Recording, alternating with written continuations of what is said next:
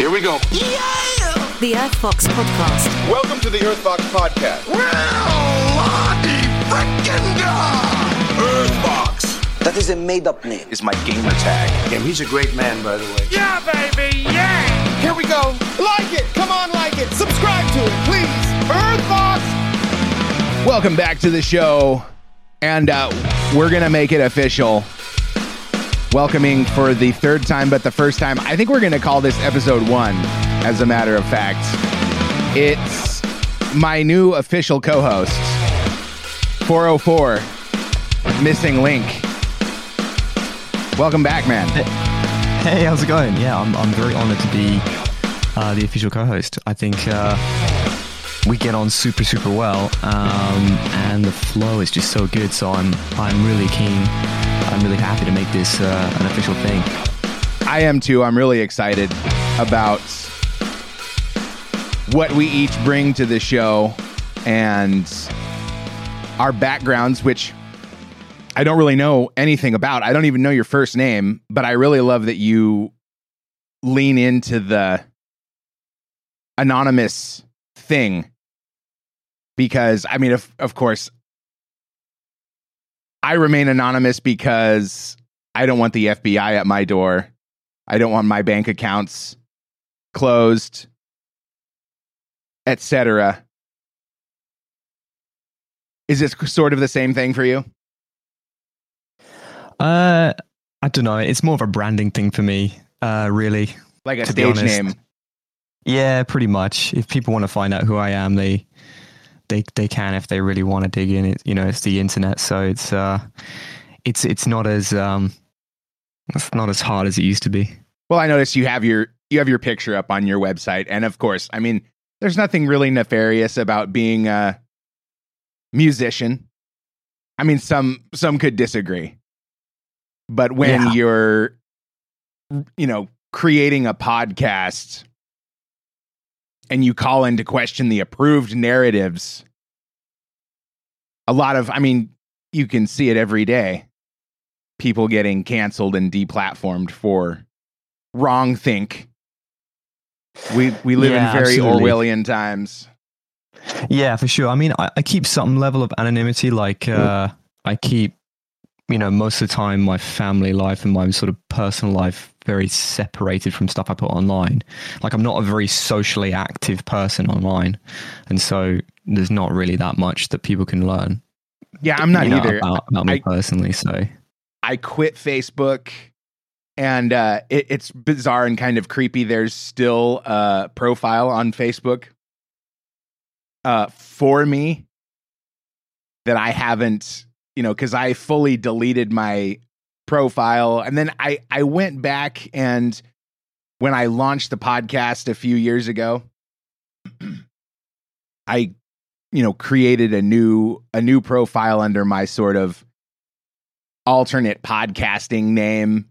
And I never really went back to it because it's not exciting for me anymore. And I'm more disgusted by the activities of the big tech creature that's kind of creating a simulation for all of us, our own little bubbles, where we only see what we want to see / what we're meant to see. Yeah, for sure. Like the echo chamber thing that happens on social media. So I thought it would be a good idea, since no one knows you, myself included, and I'm always up for any opportunity to hone my interviewing skills, that we dig into some personal details. And, I would happily answer any of the questions that I would ask you, and I welcome you to ask me anything that you'd like, and we'll get into, and that was partly one of the reasons why I said we'll call this episode 1, because people strangely, when I find out about a new podcast, I don't really go back to the very first episode that they did. I might go back a few episodes just to load my Yeah, I'm day the up same. with some of their content. But I know a lot of people do that. I can watch my numbers and pretty easily identify when I've reached new people because the numbers of my very first podcasts start creeping up, and then I go, "Oh, those poor people." You know, I feel exactly the same thing because, yeah, you're totally right. You release a new episode and that, you know, gets someone interested, and then you see like one download or something on like a brand new download on every single episode going down for like a week or something. So you just know that poor person is seeing the quality degrade over time as they go down each episode, right? Yeah, and I'm my own worst critic. I always, sometimes, and I have to think really hard. Like after I listen back, I'll release an episode and I'll listen back and I'll go, "Oh, maybe I should delete that one," or go through and heavily edit it and cut out the parts where I completely lost my train of thought, but tried to cover it up, which is still happening to this day. But the point being, of course, that with each new episode, you get a little bit better in theory. Yeah, absolutely. Like I'm just about to put out, I literally just put out episode 3 of season 2 this morning. I saw I think it's the best episode. Yeah, it's the best episode I've ever put out. Nice. Hands down. Oh, I'm excited to listen to it. I got, I'm into the lo-fi episode that you just released. I mean, the one before your latest. And that's the one. Like, having no experience. I mean, before I found your podcast and started listening to it, I couldn't have pointed out house. I mean, you could play me 5 different samples back to back, and I couldn't tell you which one was house. But when I started listening to your lo-fi stuff, that seems to have, I mean, maybe I'm wrong. My impression so far is that it seems to have a lot of melody compared to maybe some of the other stuff. Yeah, for sure. So, lo-fi has its backgrounds in hip hop. So it's got a bit more of that melodic and funky aspect to that kind of music. Whereas the kind of minimal that I'm playing is more like inspired by Jamaican dub music, where you strip back vocals and you strip back a lot of the outside elements of typical house music to create more of a beat defined house music. So I feel like I'm on my own podcast now. I'm delving right into it. Well, that's good. I mean, you are technically, right? It's official now. Oh, for sure. Yeah, I can talk about whatever I want. And we should, because you're a musician. I mean, I'm a musician. When did you start getting into music?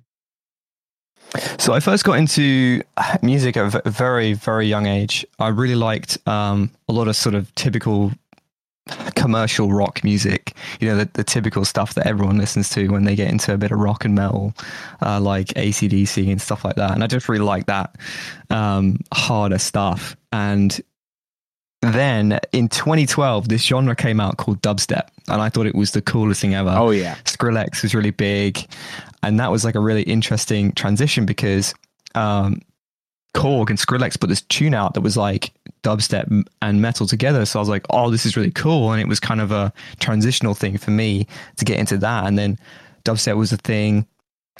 Really loving that genre with glitch hop as well. And then I moved into drum and bass, and drum and bass was really cool because it had this similar sound to it, but a little bit faster. And then that sort of died down, and I started to get more refined into typical house music, specifically deep house music, when I was about 13 or 14. And I was picking up all these various artist albums on iTunes because I'd save up iTunes vouchers for my birthday and Christmas, and then I would efficiently spend my money by getting an album with like 40 tracks on it with different artists on them. And so I could just go through all these tunes and figure out what I liked and what I didn't like. And from there, then I was like, oh, I really like this deep house stuff. Let's go down here. And then I liked, typical house music and then funky house. So a lot of my early episodes, like in 2019, when I was actually getting into my DJing and more established, a lot of it was a lot of funky stuff, like disco, more disco inspired stuff, soulful house. And I love the way the vocals are put together. I love the way the guitars came together, and it was just, really cool, summery kind of music. And nowadays I've gone further back into what I used to like, which is the harder and the grittier and the more depth in the tracks that really, take you from one place to another and has a less cheesy feel to the sort of classic house sound. And so that's been my real journey of going from, I really liked rock music. I got into my electronic music with dubstep and drum and bass, and then now I'm sort of right on the edge of brand new house music, which is minimal, and now I'm getting to my Romanian minimal, which is a special genre of minimal, and dub minimal, and all these sort of things that are, pushing the real boat out and testing the waters of what's going to be the next big thing. So that's my short history on how I got into music. What about you? Well, geez, so I've always been a singer, a vocalist. I mean, probably since I was 5. I remember sitting in a room in my mom's apartment with a little 24 key, probably not even 24 keys, little keyboard that had the pre-programmed drum loops, and just sitting there, on the floor, holding one button down and letting it loop, and then switching between, I was probably 5 or 6 at that point. And then when I was 11, I got a guitar for Christmas. And then that kind of sat, it was really frustrating. Do you play the guitar? Have you ever tried? Yeah, I got to about grade 4 or 5 with guitar. Yeah. So when you're first starting out and you have little kid hands, and you're trying to play a full-sized guitar, and I had the gift itself was the acoustic guitar, the hard case, and then a stack of books and magazines to sort of teach myself. And so I would learn one chord, and then I would try to change to the next chord over and over again until I was frustrated and threw the guitar in the corner. Then did you learn on sheet music, or did you learn on tab? It was tab. I wish I knew how to read music. I feel like that's a big shortcoming. I need to take the plunge and force myself to learn. Well, see, I did play saxophone for about 1.5 years at school, because there was nobody, there was the band, the school band, and there was nobody to teach me how to play the guitar in that band.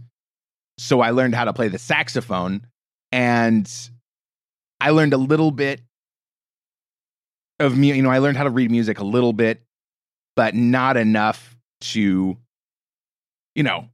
saxophone was lame. I wanted to play the guitar. There was no guitar option, so I moved to a different school. Not because of the band offerings, but just because that was kind of my childhood.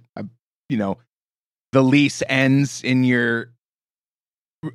your rental, and so you move to a new place, and often that meant a new school, moving around with my mom, and landed in a place that had a jazz band, and I decided I was going to learn how to play drums, because drums were way cooler than saxophone. Totally. So I got into playing drums first with the main school band, and then got into the jazz band. And there were a few guitar players in the jazz band. So I learned as much as any of them would teach me while, before rehearsal and after rehearsal. And what really ultimately did it for me, though, was what got me hooked on playing the guitar was I went to summer camp 1 year. I think it was actually the year after I'd first gotten this acoustic guitar as a gift, and my camp counselor had an acoustic guitar with a little acoustic guitar pickup. The bit that sends the sound from the guitar into the amplifier, which he also had a little hook it to your belt sort of street musician type of amplifier, but he could turn on the overdrive and give you that gritty electric guitar sound. So it was basically the coolest thing ever to, you know, an 11-year-old's, or I might have been 12 at that point. But he taught me how to play Breakfast at Tiffany's by Deep Blue Something. And I'm on the fly. My mom hates it when I do this. Just play a bit. It's nice having those kind of people to kind of hold your hand just that little bit. I wish I had that when I was DJing, when I was learning how to DJ. Yeah, I mean, I wouldn't even know where to begin. How did that come about for you? So there was a family friend that was a DJ. They weren't anything like big or anything like that, but they inspired me to get into DJing. I thought it was really cool. And so when I was 14, I got my first pair of decks, and it was a Tractor Control S4, which is just let's say something between, you know, like 1 and 2 foot wide decks with 4 channels on it. And you had to plug it into your laptop or computer to use it. And you had to use this software called, Tractor to put all your stuff in there. And it was a really good learning experience, trying to, first of all, learn how to put songs together. Like you go from knowing nothing about tracks and then going, okay, I need to make these 2 tracks the same speed in BPM. So I've got this one tune that's 180 and I've got this other tune that's like 120. And then you start to realize that's never going to work, because as soon as you bring that 120 track all the way up to 180, it's going to sound really, really weird. And then you realize, okay, so I need to make a playlist. And my personal opinion is that track selection is literally half the work, because you've got to get tunes that sound good together. Try your best to get, keys that aren't going to clash, and get songs that are within, sort of 10 BPM range. Or if you're going to expand that even more, at least get songs that are going to be in between, so you can traverse, different speeds without, mangling the song too much. And so that just took trial and error of literally just playing with them after school, at the weekends, getting my favorite tracks and banging them together and recording them and putting them up. I remember there was this website called House Mixers. I don't know if it's still around, but I would put tunes up there and there would be people that would comment on my mixes going, sounds good, but, and then they would write like stuff I need to be doing better, because, when I first started mixing and recording stuff, I would just take the crossfader, which is this thing that just goes from one side of the decks to the other side, and just kind of like whack it across almost immediately without really mixing anything together. And he was like, do it a little bit slower. And once I started to really work with transitioning from one song to the next, it became less of going from this song and I'm just going to get to that song, to survive the next 5 minutes where I can choose another track and get to the next song. It became more of a thing of, how do I make the transition from one song to the next sound good?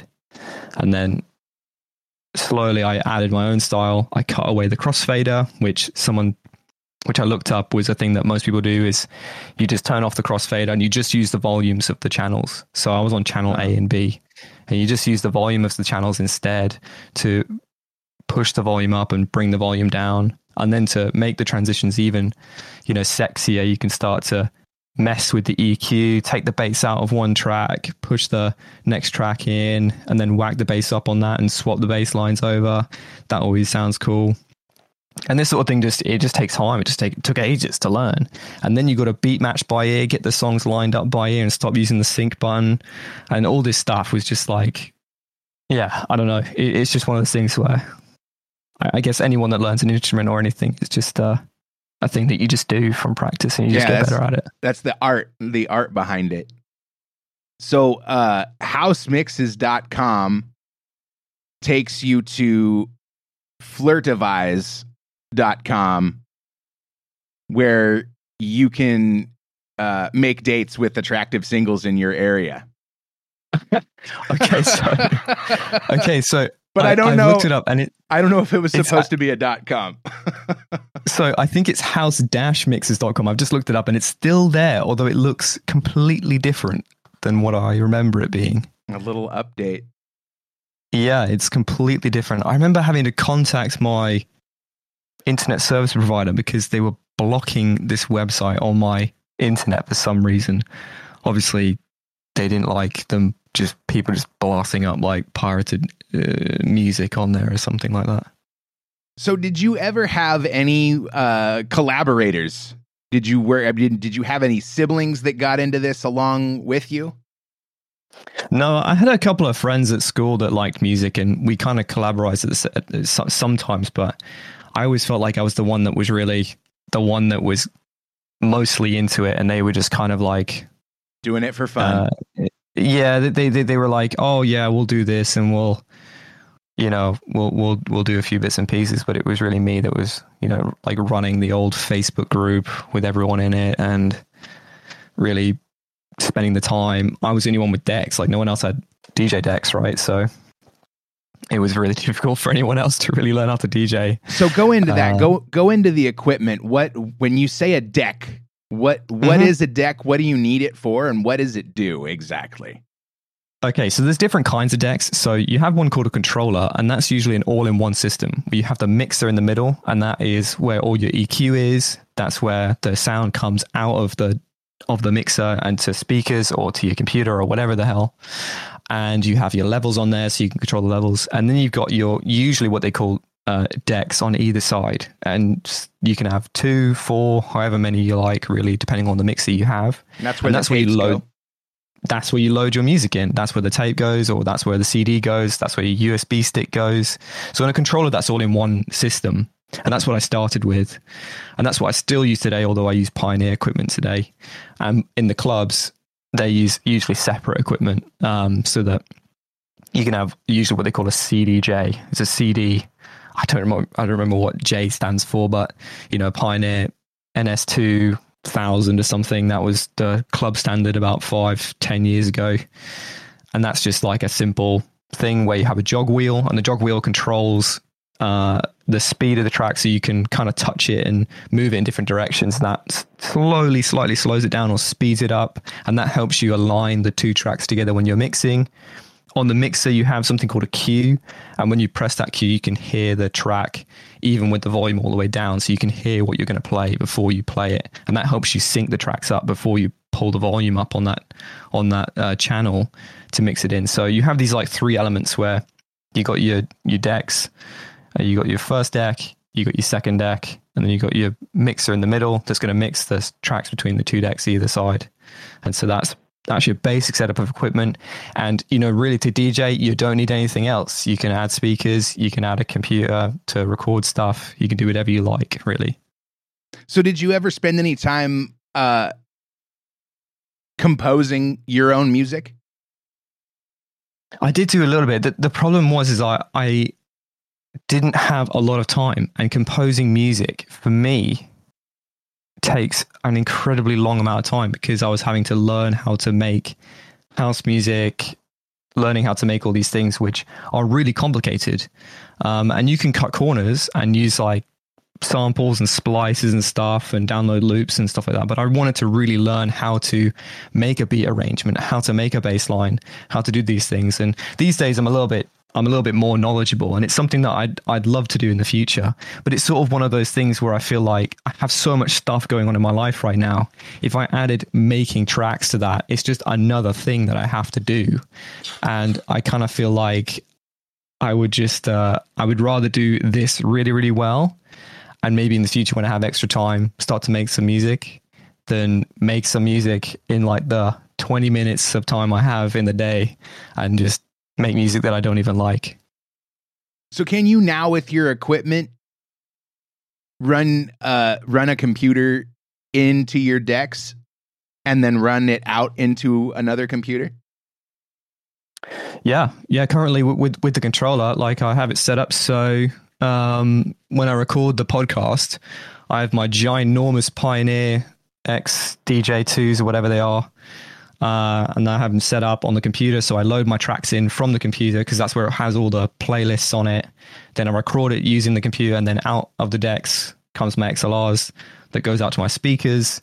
But you can go into another machine if you like. You can do whatever you like. Yeah, the decks are really, really robust. Because I can imagine that would be pretty time consuming to work on your beats, and then you have to bounce them down, turn them into an MP3, and then, you know, load it onto some stick or burn it onto a CD, and then work off of there when you know, something exists already for you to play with. And that's not really the point of DJing. It doesn't sound like, I'm not an expert, I can make no claims about what the point of DJing is. But to hear you describe it, it sounds like the art comes from the mix and the blending and the matching beats and things like that.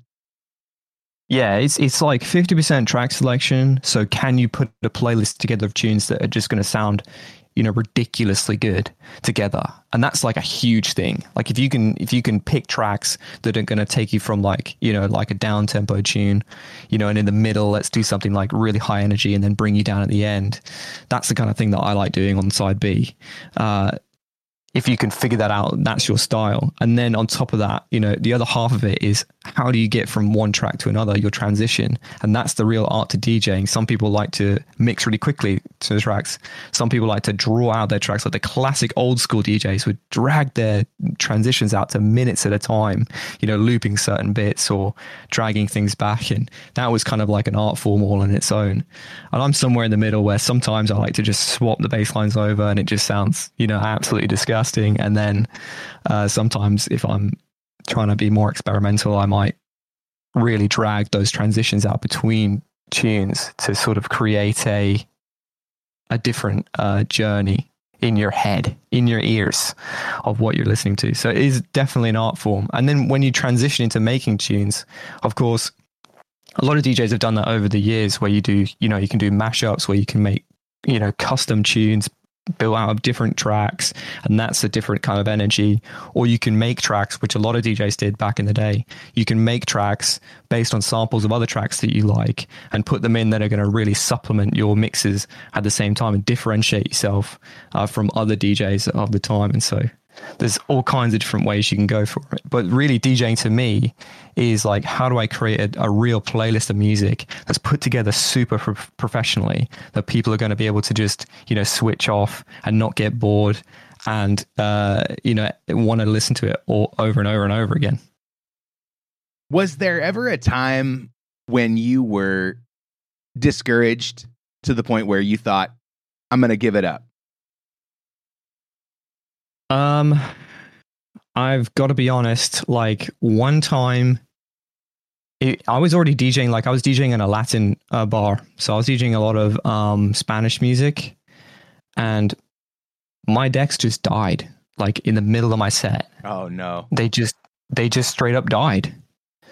And there was kind of nothing I could do. I could kind of bring them back. So luckily I brought them back, and they kind of turned on for the rest of the set, but they died mid-set and I had to reset. And that's just the worst feeling ever, because there's like 600 people in the club.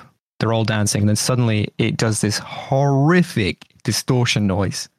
And at that point, I was always already having a few issues with the way these decks were set up, which is why I ended up moving to Pioneer from Native Instruments stuff.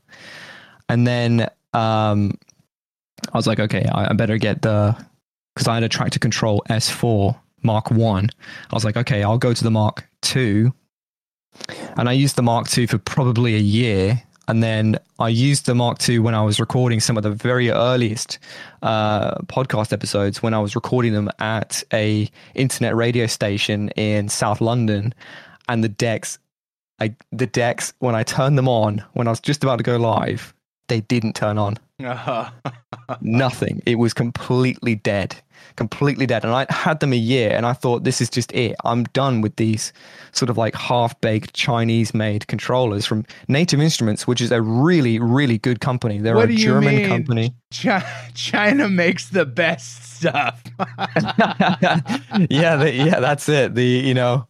Straight off the container, man. That's the Chinesium decks. You got to man. get the kind made by 5-year-olds. Those are the best.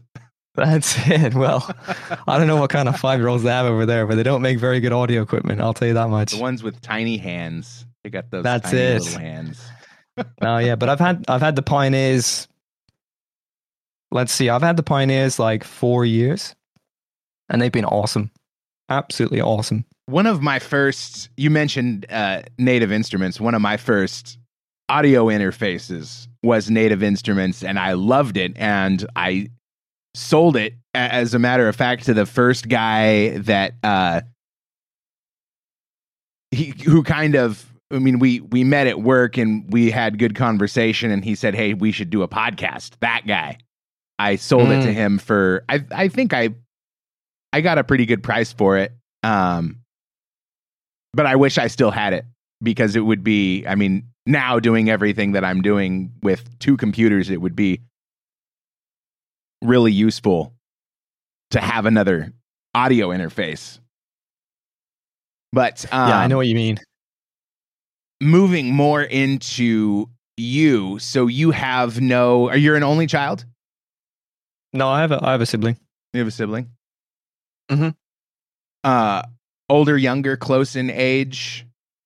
Pretty close. Yep. And are you is that the family that lives in Canada? No, so my immediate family lives in the UK here, and my dad's side lives in Canada. And you were born here? Or born Yeah, I was there born in the I UK? was born here in the UK. Yeah. And did I misunderstand? So we share articles back and forth over the course of the week to familiarize each other with what the other finds interesting and decide what we're going to talk about. And I elected this time to just say, let's forget the news for a week and get to know each other. But did I mistake you telling me that you could read that Slavic article, or I don't even know what the text is called? Okay, so I can't read Cyrillic. I can understand, funnily enough, from watching so much Russian and Ukrainian content, I can actually understand just a little bit of it. But I can't read Cyrillic, so I use Google Translate on Chrome. I gotcha. That was what immediately occurred to me when you sent me that article. Like, oh, he's using Google Translator. But I don't know. I'm a fan of languages and linguistics. I took a trip to Spain a few years ago, Barcelona, and I could speak well enough to get myself around, order in restaurants. It's nothing very impressive. That's great. But I've got a little bit of Spanish, a little bit of German, and they often mix together after I've had a bit to drink.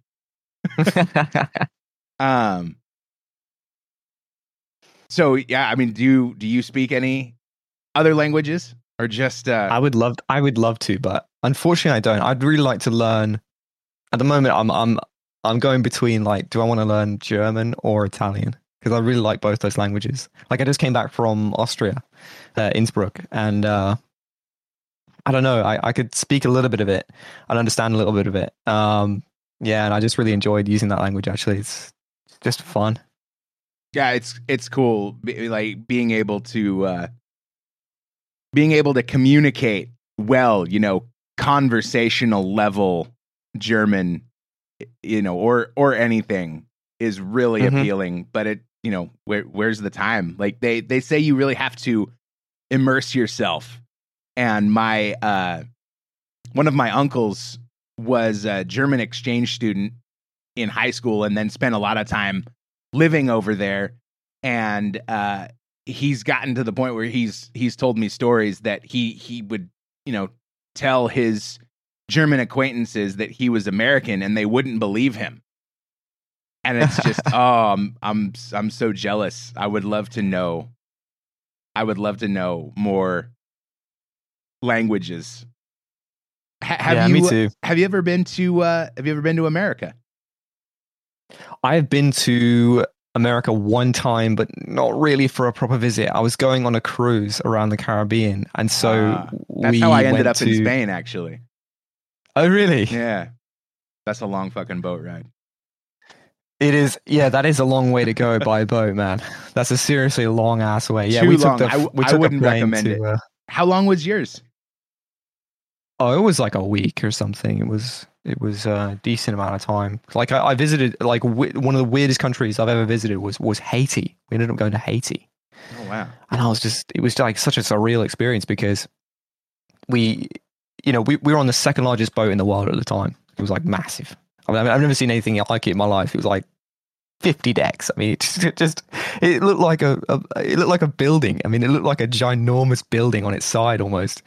And we pitched up at this beach, and the boat is just about as long as the beach, and the beach is like fenced off with about 10 to 12 foot high, fences to keep like the people out from coming on this beach. So I felt like one of those like English colonizers or something that had landed on the beach, and we had like staked our English flag or something in the beach so no one else could come on there.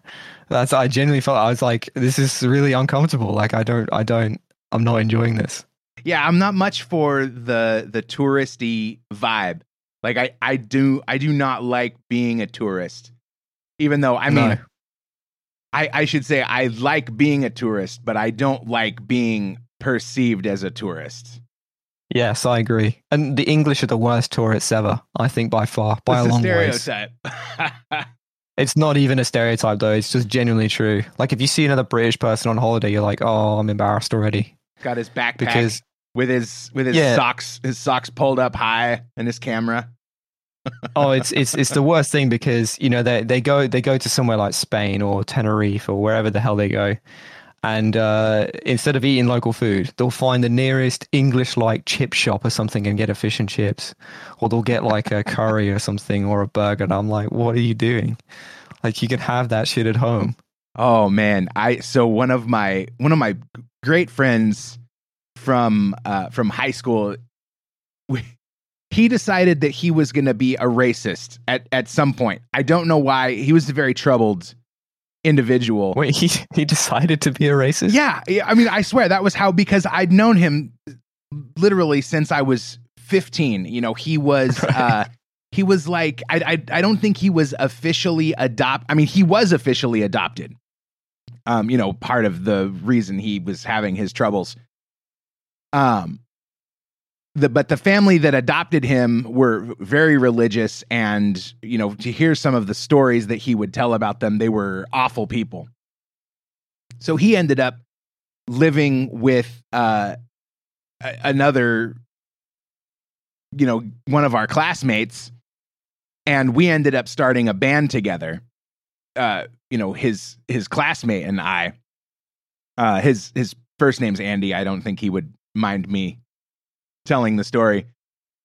But Andy and I eventually, so it was kind of a funny situation, knowing him since I was 15 or 16. And then, I moved into that same house for a while, to kind of do the band thing. And then we parted ways. I mean, we still stayed in contact, but you know how it is once life starts to get more mature for you and it's about work and maybe one hobby if you're lucky. Then we meet up again, and he's joined the army, and I think that's what did it. I think there were some bad influences in the army, and he decided that he was going to get a Nazi tattoo or more perhaps. Oh no. And we decided that we were going to go, we all got together for a good time. He was on leave or something. Pardon me. And we decided we were going to go to a Mexican restaurant. And he decided that this was going to be a great time to exercise some of his racist, preferences or whatever you would call them. Yeah, it was dreadful. Oh, no. So we sit down and I'm telling him, like, dude, shut up. Like, what are you doing? This is because, I mean, just my foundation when it comes to racism and stereotypes and stuff like that is that it's pure ignorance. And that's why, like, I'm always saying, like, hey, let's play up the stereotypes. Let's play up the British and American stereotypes, because it's funny to me. And it's not that I want to make fun of, British culture. It's that I want to make fun of the stereotypes themselves. And so he orders, we're sitting down at this Mexican restaurant and he orders a hamburger. Like, right. After, I mean, I don't know what he said to any of the staff, but there was immediate animosity. And because, of course, the staff are all Spanish-speaking immigrant Mexicans or, wherever, Latin. Mm-hmm. So when the food comes, he's got the biggest hair, like not accidentally draped over the food. Like this hair had been carefully placed inside of his hamburger and smashed in there. And he was like, oh, what the fuck? And trying to be all, and I was like, shut up. You deserve it because of this garbage that you're pulling with not only being a prick to these people, but then ordering a hamburger at a Mexican restaurant just to make a point like, oh, I'm not going to eat your Mexican food because I'm better than you. I mean, I don't mean to rail against, like I said, he was a troubled individual and he had these issues with, I mean, firstly being adopted, then sort of being disowned by his adopted family, and his final prayer. Like we really went through some shit together because he, like we both got into drugs, like the bad kind of drugs, not like the fun, on the weekend kind of drugs, like the hard, these are going to ruin your life kind of drugs. And that was part of what pushed him, I think, into going into the military, because that was kind of a last gasp for him. Like, I've got to do something or I'm going to, because he had a trust fund that I have no idea how much it was, but. Oh, he was a trust fund kid as well. Yeah, sort of. I mean, I don't know where he got it. Like maybe there was some of his biological family that sort of knew what he was going into. But one day, so this is right out of high school, we're trying to find, I mean, he worked at a donut shop for a while. I worked in the construction business, and then he got, when we were roommates at the time, and he got tired of me taking off to go to work all day. And he said, hey, just quit your job and I'll support us out of this trust fund. And I don't know if part of his sales pitch was, let's just hang around the apartment and do drugs all day instead. But that was ultimately what we would do.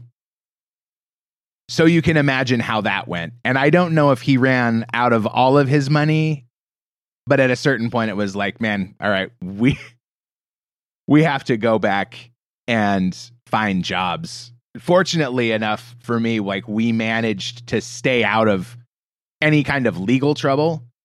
And man, I mean, I think about it all the time, like how bad life could have been if we had gotten caught doing. So, I mean, we never like tried to break into anybody's house or steal anything, but when you're dealing with drugs like that, you just get pulled over and your whole life could change in the blink of an eye. Yeah, for sure. That's it, man. And once you're in the system, then the system's got you. And that's exactly how they want it. But yeah, this isn't sure. about my conspiracy theories, at least not for now. Did you ever have any? I mean, it's not fun to talk about,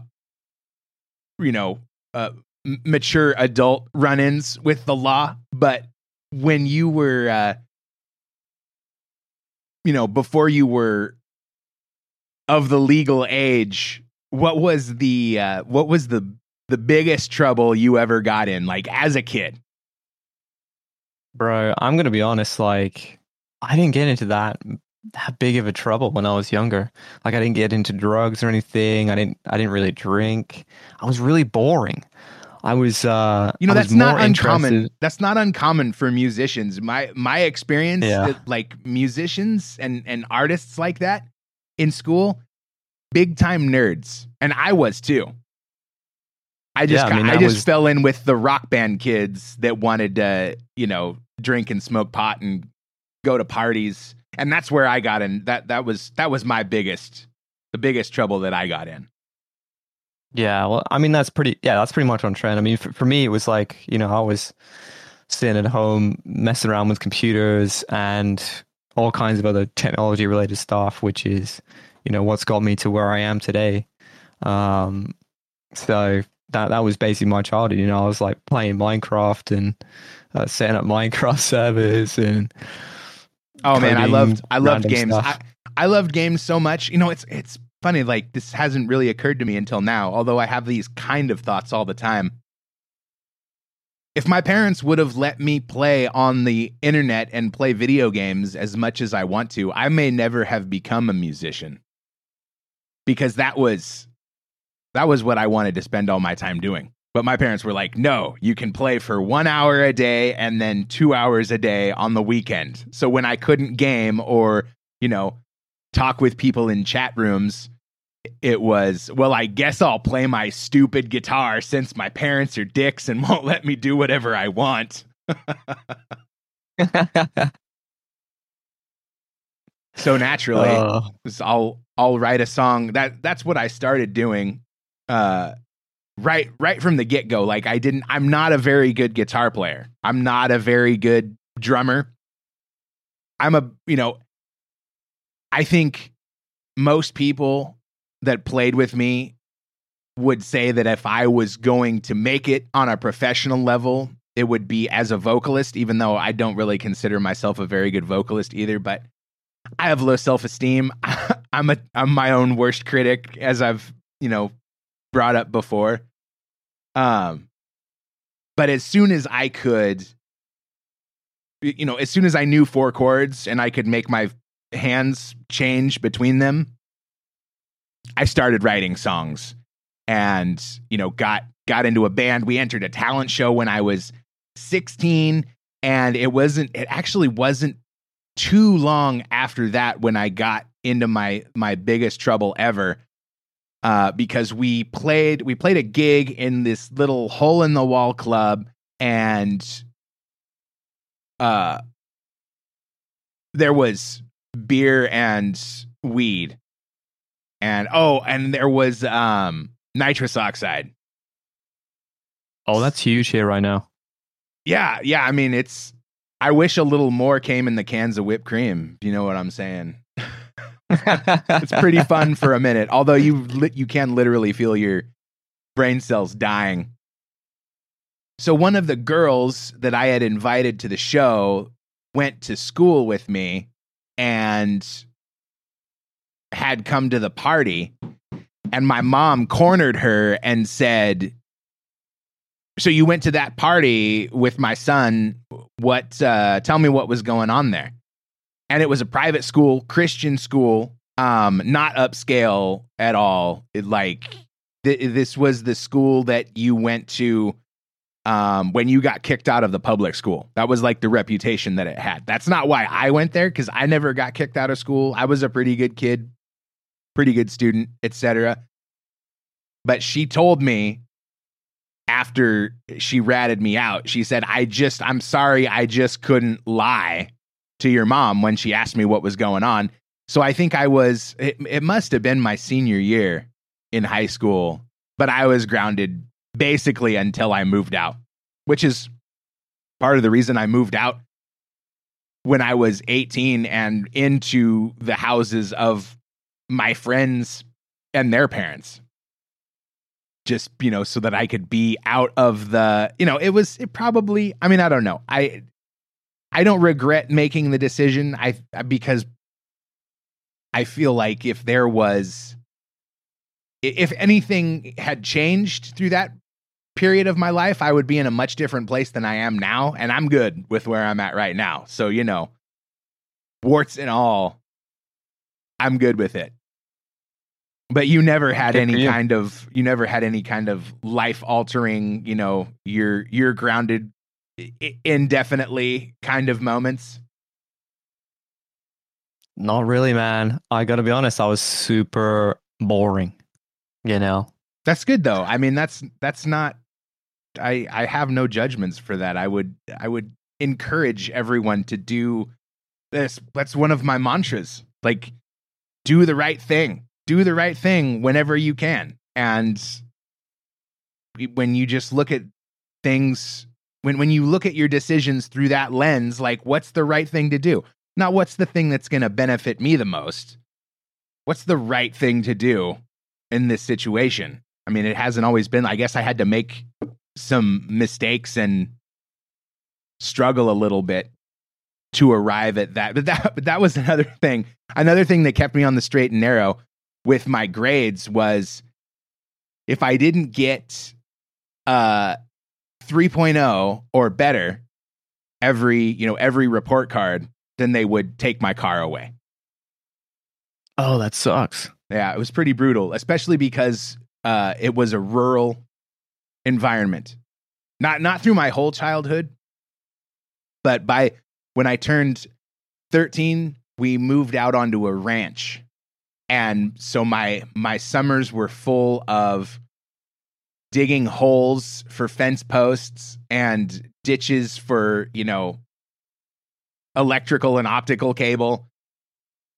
And that was how I earned money, because before I had a car, or, before I was of legal working age, there wasn't anywhere close by for me to go earn any money. And then to sort of add insult to injury, it was, you better keep your grades up or you have no car. And I was like the only one. I was, at least after turning 16, you get to that age where you can drive a car. I have no idea how that even works in the UK. You must have to have a driver's license of some kind. Yeah, for sure. So like when you turn 17, you can get your provisional license after you just apply for it, and then you have to pass your theory test, and then from there you can apply to do a practical test. And so if you pass while you're 17, you can drive from 17. But usually it's about 17 or 18 when people start driving. And I lived in the country, so before that before I had a car, I literally couldn't make any money, because we live in the middle of nowhere. So but the bus situation in my current county is just a nightmare. Like, it takes an hour and a half to get 10 minutes into town. I mean, it's just ridiculous. Yeah, it was never an option for me either. And it was sort of the same situation, middle of nowhere, an hour to the nearest city. Well, no, that's not entirely true. So I don't mind telling you, because I don't live there anymore. But I grew up in the Portland, Oregon area, west coast of the States, sort of middle of the country. And from the city of Portland, we were an hour away. But there was a nearby town that had,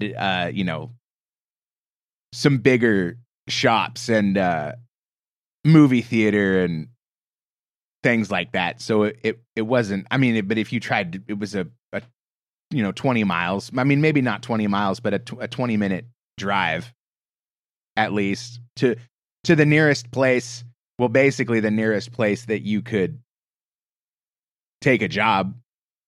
There was a gas station nearby that I worked for a while. Do you have to, do you have fueling attendants at your petrol stations? No, You at do our all that petrol yourself? stations, we have to, in the UK, we've got to do everything ourselves. You know, we don't have that American customer service here. You know, yeah. There's only, I mean, I haven't really been keeping up, but I think there's only 2 states in the US that have an attendant to pump the gas for you. And it's like a law. They won't, like, if you try to, I mean, I live in a state now where you have to pump it yourself, but it would be, you know, if people would from neighboring states would come in and try to pump their own gas. Oh, hold on, I have to do that for you.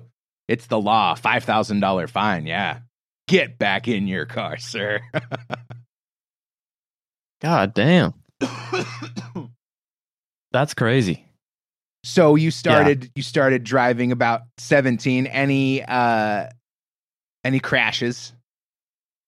Any No speeding violations? No, I mean, the worst I got was a parking ticket one time, which was the local tyrants putting their parking laws upon me. Is that the general sentiment among the population about, parking tickets and jaywalking? But I mean, what I'm getting at is isn't a crime. Jaywalking isn't a crime here in the UK, so the sentiment here is basically that the police officers you see in your day-to-day are just looking for some violation that they can cite you for, as opposed to actually protecting and serving. Is it a similar attitude there? So it's a worse situation than that, because the police don't actually do anything around parking. The parking, we have parking attendants that are employed by the local council, not by the police, and they actually have no sort of jurisdiction in terms of legal. All they do is walk around town and just note down when you turned up, and then keep checking back on your car to make sure that your car is within the sort of time period in which you can be there that you've paid for. And if you're over that, then they fine you, and it's usually a ridiculous fine. You might pay £2.50 for parking, and then they'll give you a fine for £70. But if you pay within 14 days, you only have to pay £35. So it's one of those things where it's just a money making scheme for the council, but then it doesn't make any sense, because it just makes people go to places that aren't in town. They just go to a retail center, which is going to have loads of parking that's for free, and all your shops are there, so they won't go into town. And then sure enough, the shops in the town start dying off because there's no one going to town anymore. So it's just a completely fucked up situation. Yeah, it's really bizarre how politicians and city officials, they don't think into the future at all. It's like there's this corporate mentality that, I mean, I always rail against it. Always, because it seems so just ignorant to me to run any business one quarter at a time. No, we gotta show profits at every quarter. If we make a terrible decision this month, we'll take care of it in a couple of months when we gotta show profits in the next quarter, and on and on and on, has now filtered into government, where it's decisions like that. We're just, whatever, we'll just ticket everybody or charge crazy prices for parking. And if that causes a problem, we'll fix it when that problem arrives. And that's probably the most leftist view that I have. You've self-identified as a libertarian, and cheers but to that, by the way. I am too, maybe even a little bit more extreme than a libertarian. I believe that government should be as small and unintrusive as possible, because it's I can find articles that talk about how roads and bridges were built and how, society was maintained before the invention of, the modern tax system that came in 1913, I think it was. But I don't fall squarely on one side or the other. What are some views that you share with the left? So there are some things that I think that government are just good at. And the only vessel for that to happen is usually through a government entity. Like, for example, in the UK, we have a nationalized health service, the NHS. And that's just not something that could ever be done privately as it stands today. You could have, we have private health here in the UK and it works fine. But as a nationalized health service where there's one thing across the whole thing, that would become like a private monopoly. And that's just not going to work. Like a corporate entity, rightly so, would just charge infinite amounts of money because you have to use it. And so for that reason, I'm like, well, if you're going to have that, then it should be done by the government. And that's where I kind of stand on it. It's like, if the decision is as a nation that we're going to do this, then the government is well suited to that. The line which I draw is at the stuff which could quite easily be outsourced to the private sector, and stuff that and just overall decision making, and various other regulations that don't need to be enforced. In the UK, compared to the US and some of the states, the UK government is massive. As like an entity per capita, the amount of regulation, the amount of government overall is absolutely ginormous in the UK. And even if you just trimmed it back 10%, I mean, the level of economic growth that you would unlock by just unregulating certain things would just be enormous. It just have enormous effects because they have tightened it down so much to a point where you can barely do anything without getting permission from someone at government to do something. I mean, even to run your own company, you have to pay the government to incorporate it. You've got to pay the Information Commissioner's Officer for GDPR compliance. You've got to register for VAT. You've got to do all this shit just so you can just sell something to someone else. I mean, it's just outrageous. If you want to be a sole trader, that's one thing. But if you actually want to make a limited company where the economic situation of the company is limited from your own, there's all this stuff that you have to go through. It's an absolute nightmare. And this is like the majority of small businesses in the UK. And that's just one aspect. Another aspect is like, and I look at like something like legalizing something like marijuana. I don't really have any experience. I've had marijuana like maybe a couple of times. And it's fine. It's whatever. I don't really care about the drug. I look at it purely from a libertarian stance. Like I'm more of like a capitalistic libertarian. It's like we can make more money as a nation and we can have less taxes as a nation if we just stop giving a shit about this marijuana drug, because that means we don't have to pay for people to go to jail. And if you really want to, you can put a bit of tax on it and make a bit of money if you really want to do that and pay for some other socialistic policies that they want to do down the line. It's stuff like that. That's where my head's at. I'm like, okay, if the government is absolutely necessary for this thing, then fine. Like in the current status of the UK, we have loads of sewage going into the waters because our private corporations have basically a local monopoly over the water. So they charge whatever they like and they're held to no standard, which is a problem. They're like a corporate monopoly.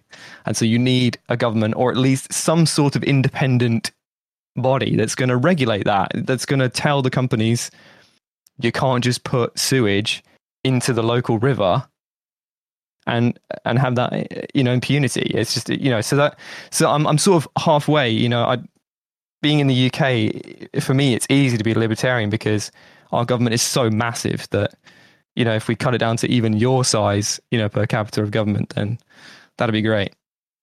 Yeah. It's weird. It's the government in theory, I think both in the US and the UK, the government exists, the government's primary function, because see, when I think about an anarchical society, which the definition of anarchy that I prefer is not no rules, it's no leaders. But when I think down that path logically, like, okay, anarchy, no leaders. The number one problem that I see crop up is the problems that we're dealing with right now. Like, oh, these mega corporations that can do whatever they want.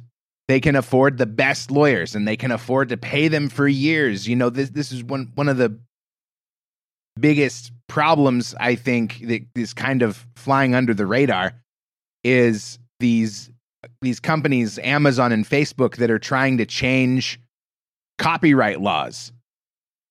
What they do now, common business practice, is one of their sellers on Amazon, for example, will create a new product and sell it on Amazon.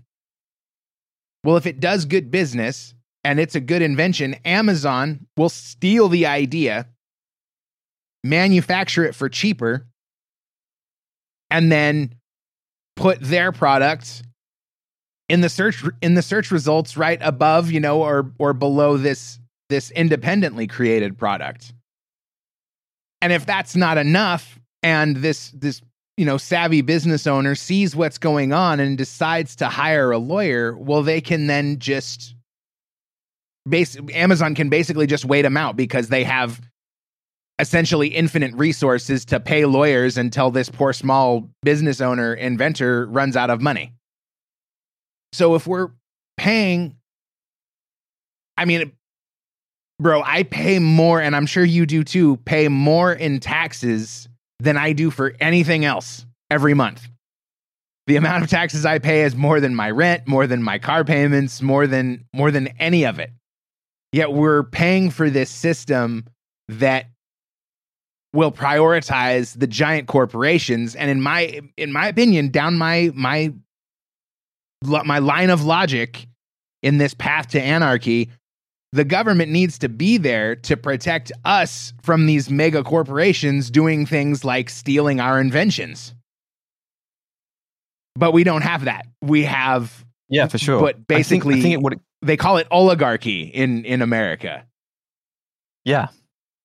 Yeah, I think what it boils down to is like, you know, what's your value for money? You know, I pay the government X amount of money, and what do I get in return? I think a lot of people in the UK are feeling right now like parking tickets. I pay.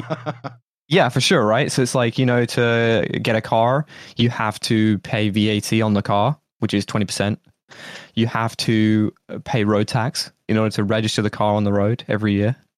So there are all these taxes, right, that people pay for. And, you know, the quality of the roads right now in the UK is the lowest I've ever seen it. It's just terrible. I mean, terrible quality. Do you relate that to COVID? Have you seen a general decline just in the quality of everything post-COVID?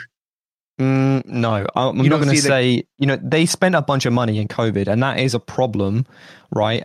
I would say COVID really did hit our National Health Service hard because it basically like pushed everyone's appointments back like a year or so. And there's this huge backlog they're trying to get through right now. So I would say that has been affected specifically by COVID, but other stuff that was completely irrelevant to the whole COVID thing, like infrastructure, planning permission, building homes, stuff that literally you were allowed to do during COVID, you know, fixing the roads, fixing all this stuff, you know, in COVID, that was the time to fix the roads because no one was bloody using them. Yeah. So they had the money for it.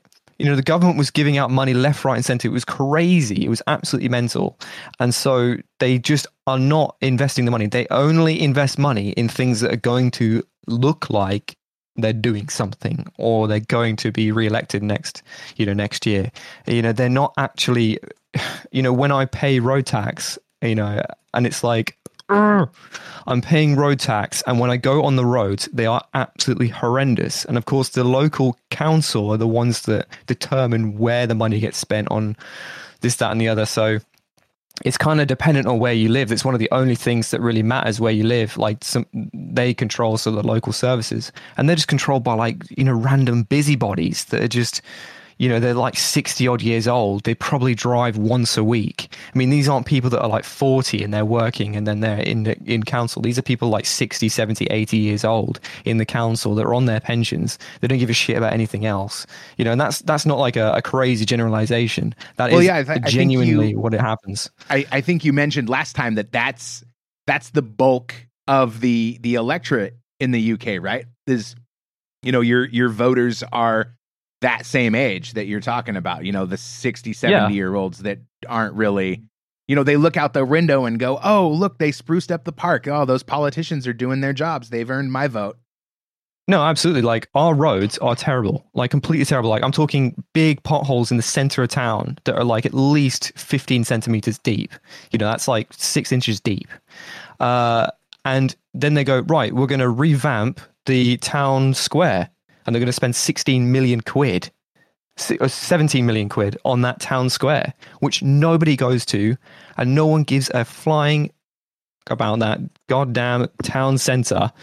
And they're going to spend 17 million quid on it. Meanwhile, the rest of the town, the infrastructure wise, is just horrendous. It's just horrendous. But it's because these decisions are made by, random people that don't share any sort of long-term critical thinking of how a city is or how a town grows.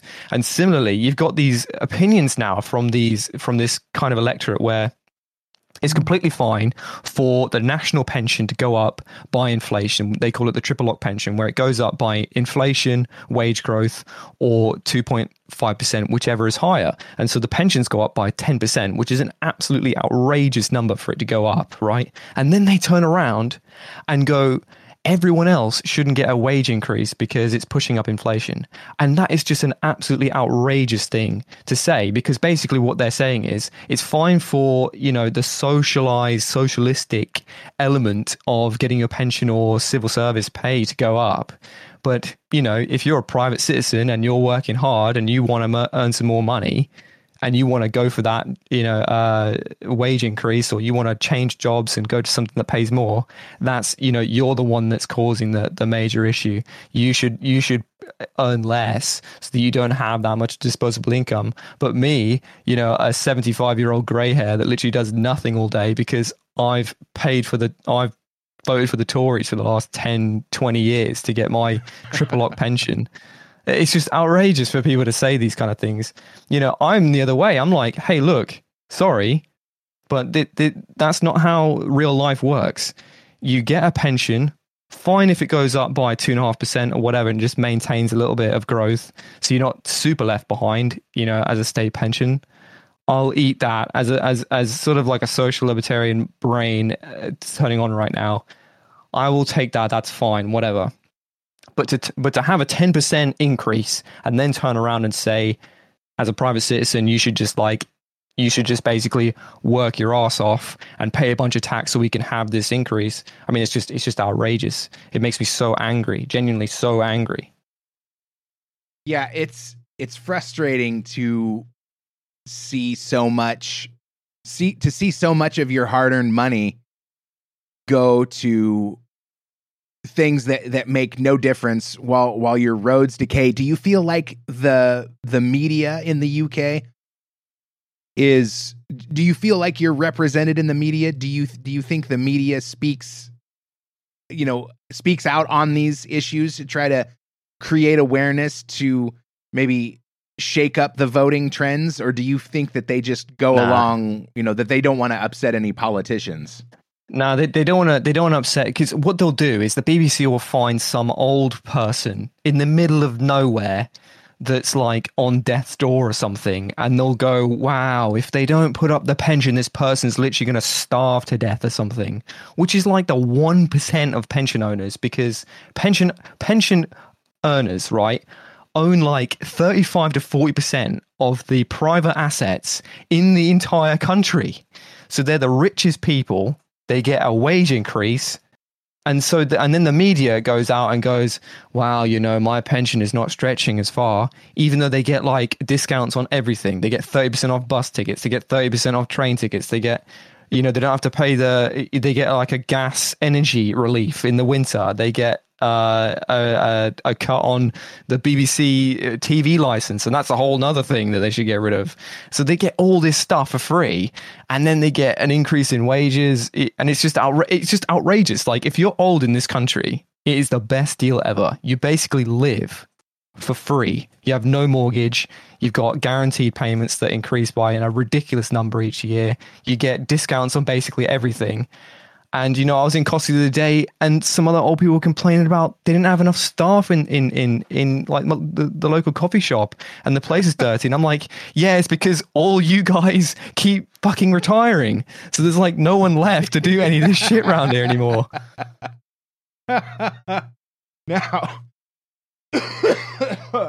oh goodness, that's good stuff. And a lot of that, I mean, it's not that much different here, although the conversation here becomes we have all of these things that we need to do, like, you know, the education system and crumbling infrastructure. We've had infrastructure problems for ages, it seems, but always in the conversation now, currently, and this is my segue.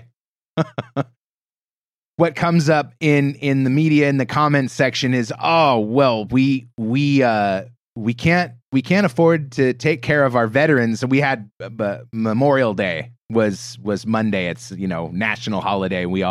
I got the day off of work and all of that. And they say, do you have what's that? You must have a day like that in the UK. We have we have what we call bank holidays. Even though the bank doesn't really take a holiday, but we have them every now and again. What's it called? Takes a day off work. Do you have a day to honor your fallen troops? Yes. I don't think people take the day off work, though. We all have to do a minute of silence at 11 a.m. I think that was for the First World War. Oh, that's nice. What's it called? Oh, you're putting me on the spot. No, that's all right. I think it's actually Remembrance Day. I think it's actually just called Remembrance Day. I've just got confirmation from the person behind me that it's called Remembrance Day. Very good. Yeah, that's it. I'm phoning a friend here. No worries. It was one of my notes. But anyway, back to my segue. This very smooth segue. The complaint now from the American public when it comes to government spending is, oh, we're sending $1 trillion to Ukraine. And it's without trying to jump ahead into previous conversations we've had. I really have no opinion, because I don't feel confident in any of the information that I get. There's a very strong anti-Ukraine, or I don't even know if that's a good way to put it, as anti-Ukraine, because it's not really anti-Ukraine. It's not really pro-Russia. It's more of America first, I guess. Yeah, we don't want to be sending these billions to Ukraine when we have our own problems to deal with. But on the other hand, I don't agree with Russia's decision to invade Ukraine. Now, I know you've done a lot of amazing things that I know basically nothing about. But how did you get involved? So I've spoken about before that I was really into technology and coding and everything, and that's what I do for work now. And so really I was, as soon as the situation started to happen in 2014, I became very interested in the whole situation, because I really love Russian history. I like Soviet history. And so I read and watch a lot of content around that. And I saw this as like, oh, you know, I can be almost on the ground level of everything happening. So in 2014, I stuck fairly close to the stories and monitored the sort of situation that was going on through various media outlets and people that I started to me online. And when the situation happened in, I believe it was, the war started in 2022, didn't it? It was in January, February time. Yeah, it's just about a year old. Yeah, it's just about a year. It's just about a year old, right? So when that started to, there were some rumblings from the Americans that Russia is amassing a whole bunch of troops on the border of Ukraine, and the line of the story was that they were going to invade, and everyone was like, "Hell nah, they're not going to do it. They're not going to do it." But I'm sitting there thinking, they're totally going to do it. They are totally going to do it because. That was the sentiment here too. Like, no, it's not going to happen. That's propaganda. They're not actually amassing troops on the border. It's all a bunch of garbage. But like Joe Biden, of all people, was the guy that said they're going to do it, and everybody was saying, no, they're not going to do it. Yeah, so it was one of those things where it was like, because I'd seen the GPS pictures, I'd seen the logistics lines being set up. And it's sort of one of those things when you see that, your immediate thought is, they're saying it's the Russians are saying it's just a training exercise. And you're like, well, they could do the training exercise like anywhere in Russia. Why would they need to set up miles and miles and miles of logistics lines and, stockpile loads of live ammunition? These are things that you only do if you're planning to use it in any manner. So for me, it was like, oh shoot, okay, something is about to go off. And so I stayed very close to the news, and then suddenly it did go off. And there were a lot of live streams that I was watching of Kiev at the time, where you could literally hear like the anti-air missiles flying in and exploding, and the live stream would cut out, and then it was like, holy moly, this thing is kicking off. And for people that want to look at how the war started and kind of progressed in those early days, you can look that up. I won't get super into that. I'll focus on, okay, now the war has started. What is going to happen from here? And how do I get an even greater insight into what's happening on the ground? And so I joined the IT Army of Ukraine as a main way to go, okay, what can we do about this situation? And can we get a better insight? Can I get a better insight into actually what's happening? Because the problem about these kinds of wars these days is the propaganda on both sides, Ukraine, America, whatever, our side, as well as Russia, is insane. The propaganda is so insane. They lie on both sides. Very typically, you might hear of a battle. Russia goes, only 10 people died. And the UK Ministry of Defense or Ukraine will go, 50 million people died, and the war is about to, we're kicking their ass. And really what you have to think is like, well, it's probably somewhere in the middle, between 10 and, 10,000 people that died in this battle or something like that. So really, I got into the IT Army of Ukraine, and their main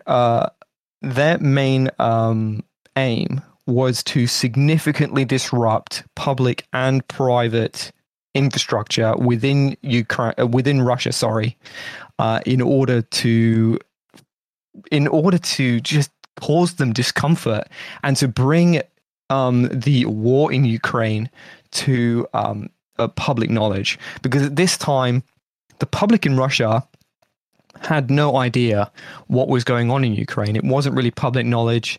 I highly recommend anyone to watch Vlad Vexler, because he's a Russian-born philosopher that now lives in London, and he breaks down a lot of the Ukraine and especially Putin and where his mind's at and what the decisions are being made and why they're being made. And he goes into the public in Russia specifically is, there's a big block in the middle of let's say 60% of them are politically agnostic, and they have outsourced their political will to Putin in exchange for some private liberties.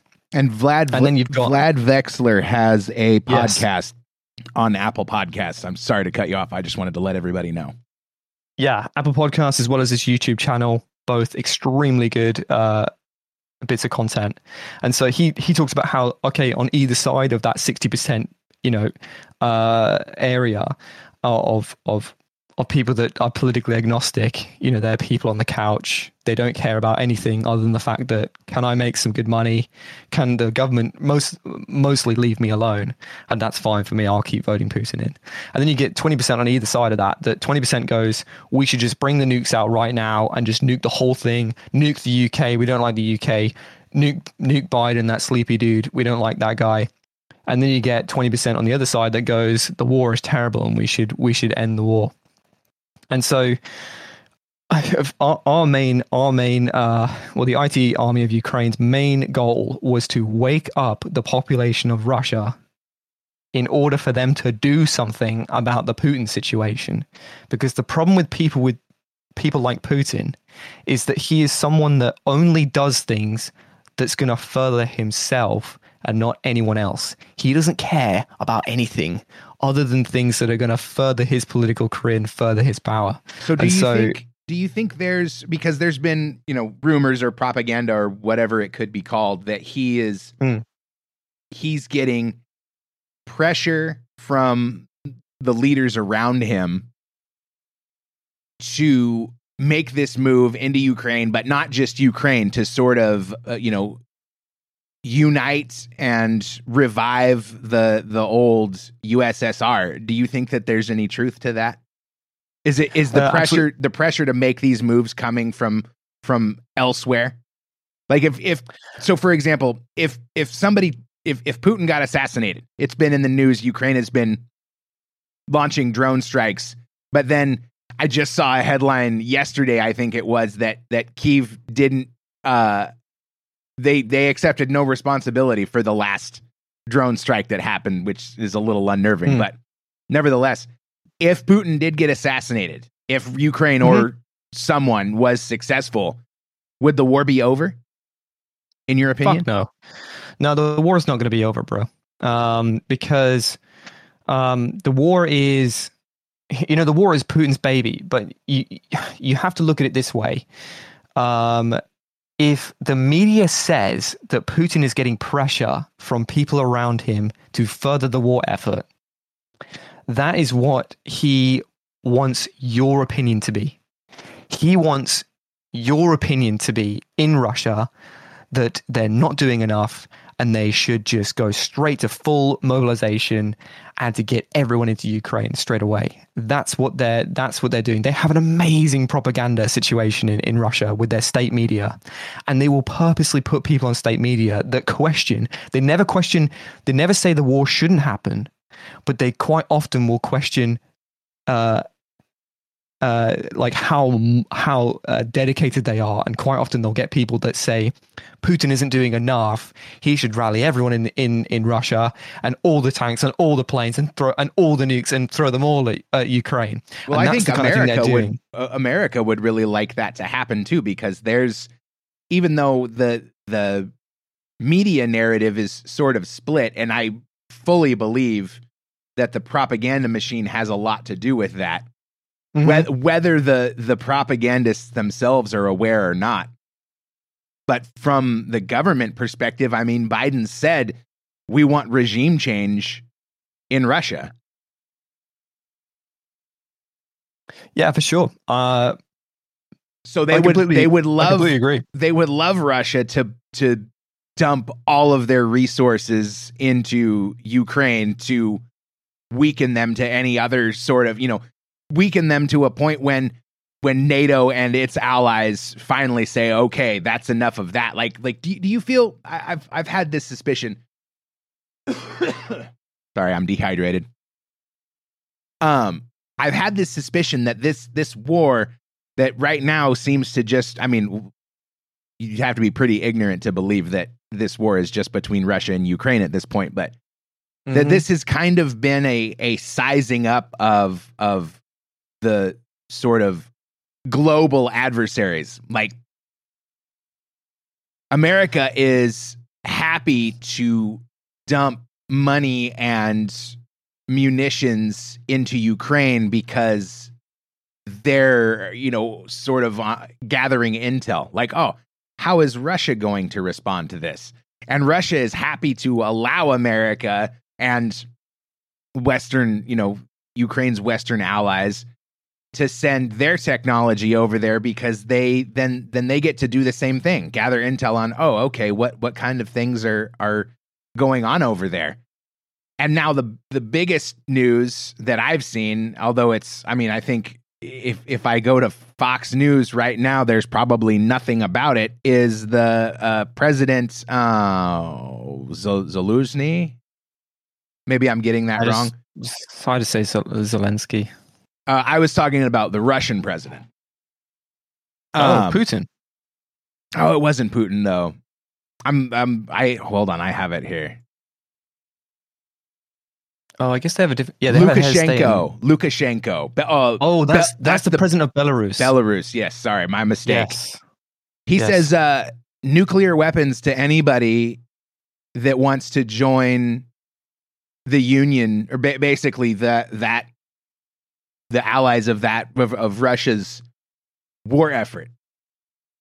Do you think that's just posturing? Do you think that's a gimmick, publicity stunt? Absolutely it is. Absolutely it is. They're not going to give anyone nuclear weapons. Because why would you give someone that could possibly be your enemy in the future nuclear weapons?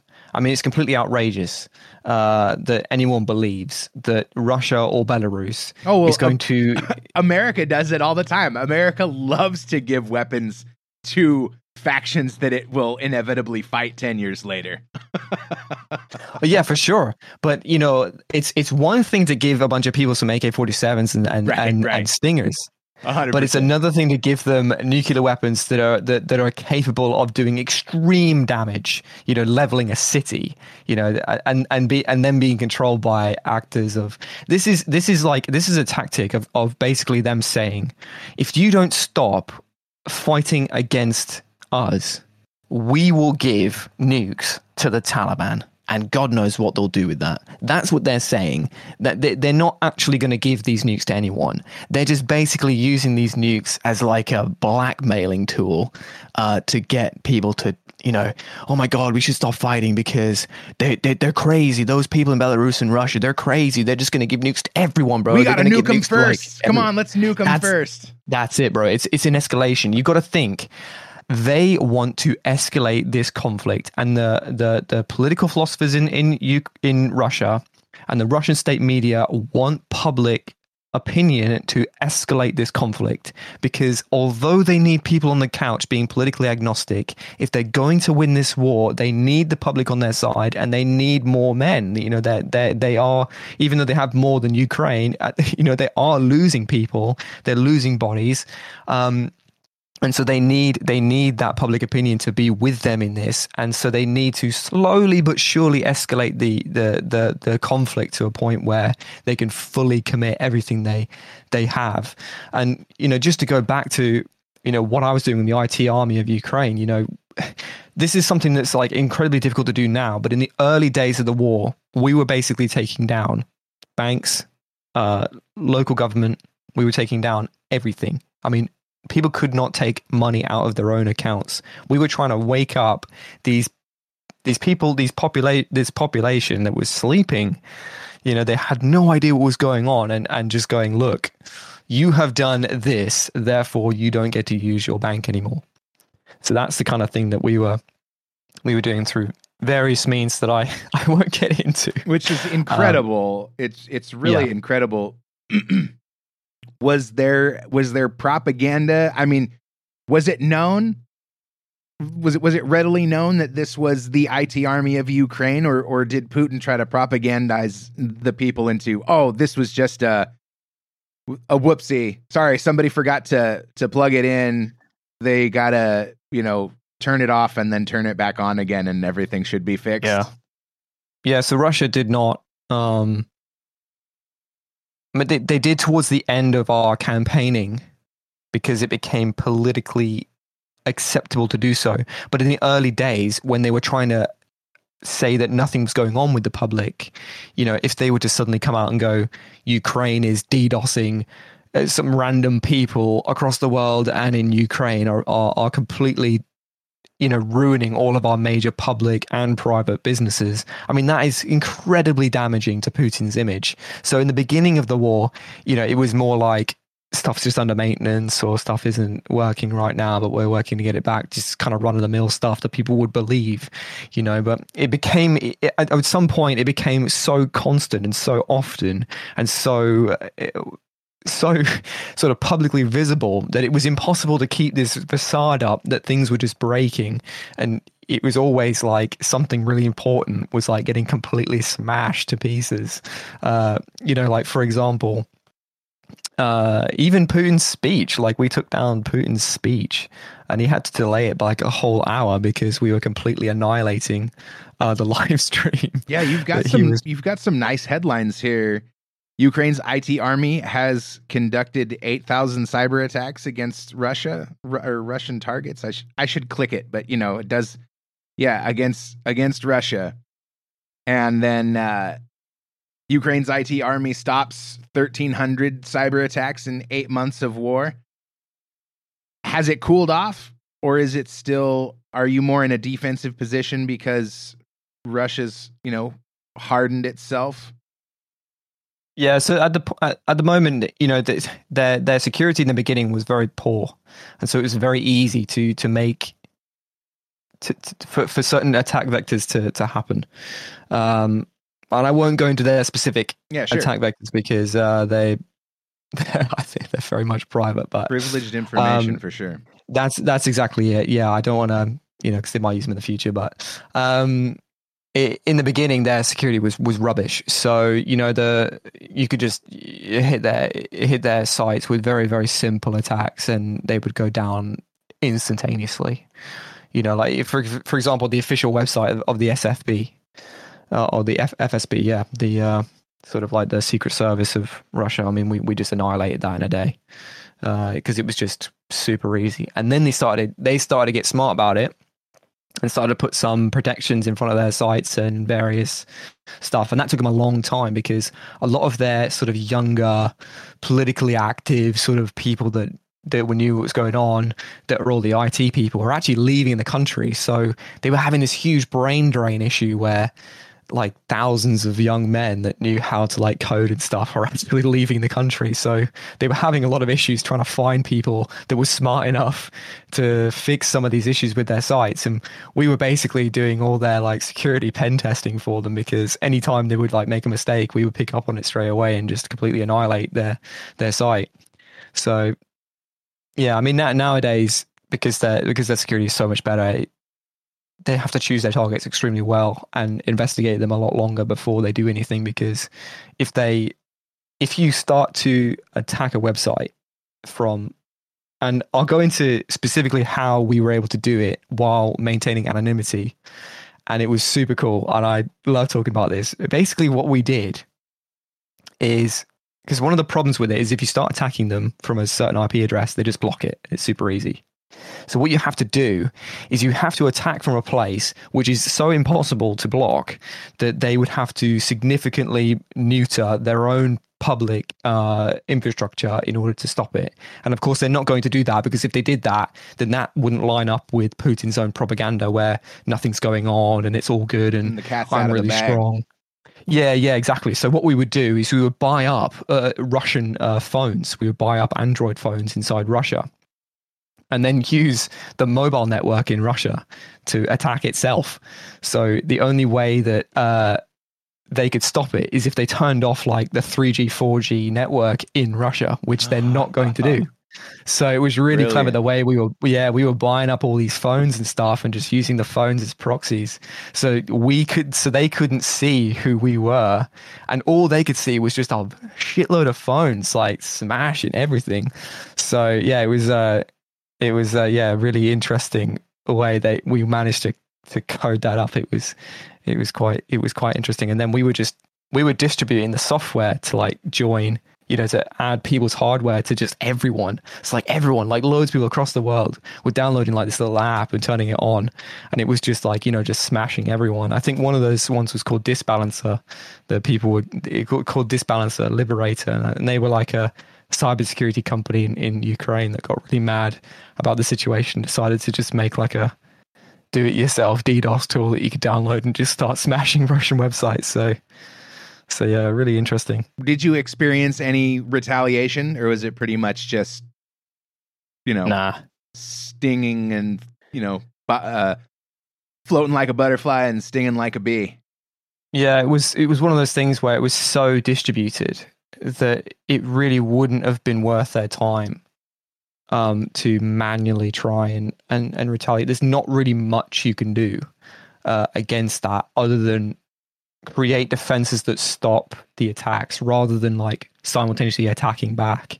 When Russia attacks back cyber wise, they're going to spend their time, attacking Ukraine's infrastructure, specifically like their internet, their power stations, their stuff like that, their media, or hacking into the UK's Ministry of Defence, for example, or America's FBI or CIA or whatever. That's going to be where they're going to try and spend their time. And I think some papers got released earlier this year, maybe, that showed the level of access they had into some of that stuff already, so they could see all kinds of weird and wonderful stuff. But it was really interesting, the whole process of picking targets, because we had to pick targets really because we had a limited amount of resources that we could throw at any such target. So we had to get really clever at picking what we were going to take down and why. There was a bit of governance about why we were going to take it down, because if we took down something that was just unimportant, then it's just a waste of our time. So we had to submit certain websites to people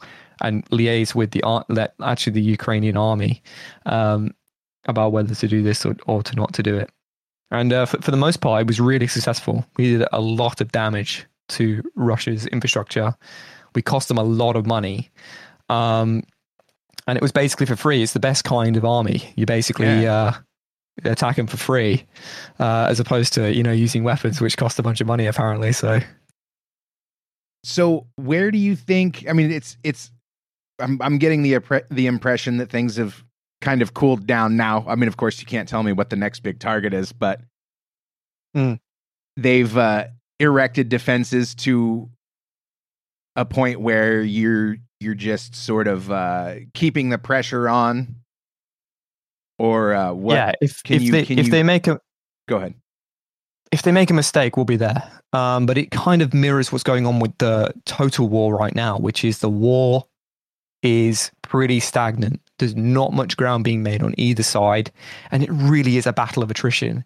It's not like, because Zelensky, their propaganda is they need to maintain a level of the war is going well enough that there's a chance of us winning.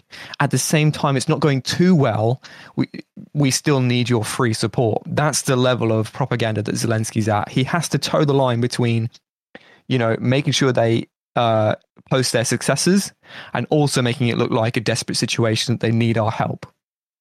And then Russia is on the other side saying pretty much the same thing, where we're totally winning and we're claiming victories here, but it's also it's not going as well as it could be, and we should commit more offensive items to the war. So that's the level of, you got to toe that up, and every move has its counter move and its motives behind it. And in the media with the Ukraine war, man, it's super tough to find real hard evidence on stuff. It's kind of, from a layman's perspective, because I know people that are there and what's actually going on. It's so difficult to believe the media, because they're going to have a political bias towards something. So they're going to take what Zelensky says on face value. And I 100% think Zelensky's a great guy, but you have to accept the fact that Zelensky is going to do or say anything in order to smash Russia as hard as possible. And if that means that he's going to claim some successes, but also make it look like they're in a desperate situation so that Biden gives them a shitload of planes or rockets, then that is exactly what he's going to do. We should definitely get into Zelensky next time, because I want you to dispel some of the falsities and the propaganda that's getting thrown around in American media about Zelensky and some of the things that he's done that are sort of, painted in this light of, you know, American liberty. They're pretty detestable. But just as a final talking point before we wrap, Sure. What do you have any predictions? What do you think is going to happen with the war? It almost, I mean, based on what you've told me, it sounds like we're looking at sort of Russia testing the waters of the American imperialist model, where it's just sort of endless war, and as long as we're not losing, we're winning, and we can keep fighting, into infinity. Yeah, I definitely agree with the fact that I think Russia is hoping and also, putting, betting a lot on the fact that hopefully we can just survive long enough that the West will stop caring about this, because I will admit, hand on heart, without the West support, Ukraine will definitely fail. And so I think Russia is hoping for that. But I don't think, because while the public may get bored of the situation, countries like America and the Ukraine love a proxy war. And so, because they make so much money out of it. Yeah, exactly. You got to think, right? You got to think, oh, they're giving Ukraine $1 trillion. Who do you think makes the weapons? It's America. Right. They're basically paying themselves, for whatever they're buying. It's literally going to pay American people to make the weapons that then send them to Ukraine. So, they love a proxy war. They make a bunch of money out of it. And if Ukraine wins, then they get access to all that Ukrainian gas and oil. So, but if we just cut all that out for a bit and just talk about what I think is going to happen with the war going forward, I would have to say, at the current time, with my current knowledge, all I'm going to say is that the war is here to stay. There's not going to be a winner or loser anytime soon. It's the new Afghanistan, if I'm totally honest. It's just a war that's going to be here for an incredibly long time, unless Putin and his local circle is eradicated. Because it's not just Putin, it's people like Sergei Shoigu and all those other people, even Lukashenko as well. All these people are very close to Putin and believe in what Putin's going to do. And unless them are all simultaneously eradicated at once for some other reason, they're not really going to give up. If the public suddenly get wind that they don't want to do it anymore and they want to do some crazy civil movement, I can't see that happening. People don't realize how disconnected Russian people are from their political situation. They just don't give a shit. They really don't. They don't care. There's a great YouTube channel. I'll tell you it afterward, because it'll match up with the next thing we talk about with Zelensky as well. But if I had to just say in one sentence that the Ukraine war is here for a long time, and anyone that says a definitive answer on who's going to win is lying to you. There is no evidence to support who's going to win right now, because there's so many layers to what's going on. So yeah, I'm just going to put it out there, man. It's just going to be here. The Ukraine war is just going to be here forever. Well, there's definitely a lot more to say on the topic. I'm really excited to celebrate you as my co-host for, well, as long as we decide we want to keep doing this. So thank you, everyone for listening. Please smash that like button. I don't know why. We'll have to get into that on another. The concept of smashing the like button. Why don't smash it? click it or tap it. But anyway, follow on all of your favorite podcast platforms, and follow me on Rumble if you like. Even though there's nothing in the way of video. We're all audio at this time. And 404, drop your plugs. Where would you like them to go? I would like you to go no other place but to the next episode of this podcast. Thank you so much for joining us. I'm absolutely gassed to be the co-host here. on the Earthbox podcast, and I'm looking forward to doing more episodes and delving deeper into all kinds of weird and wonderful content. And so the next thing you should do after subscribe to the podcast is go to the next episode. Well said. We'll be back.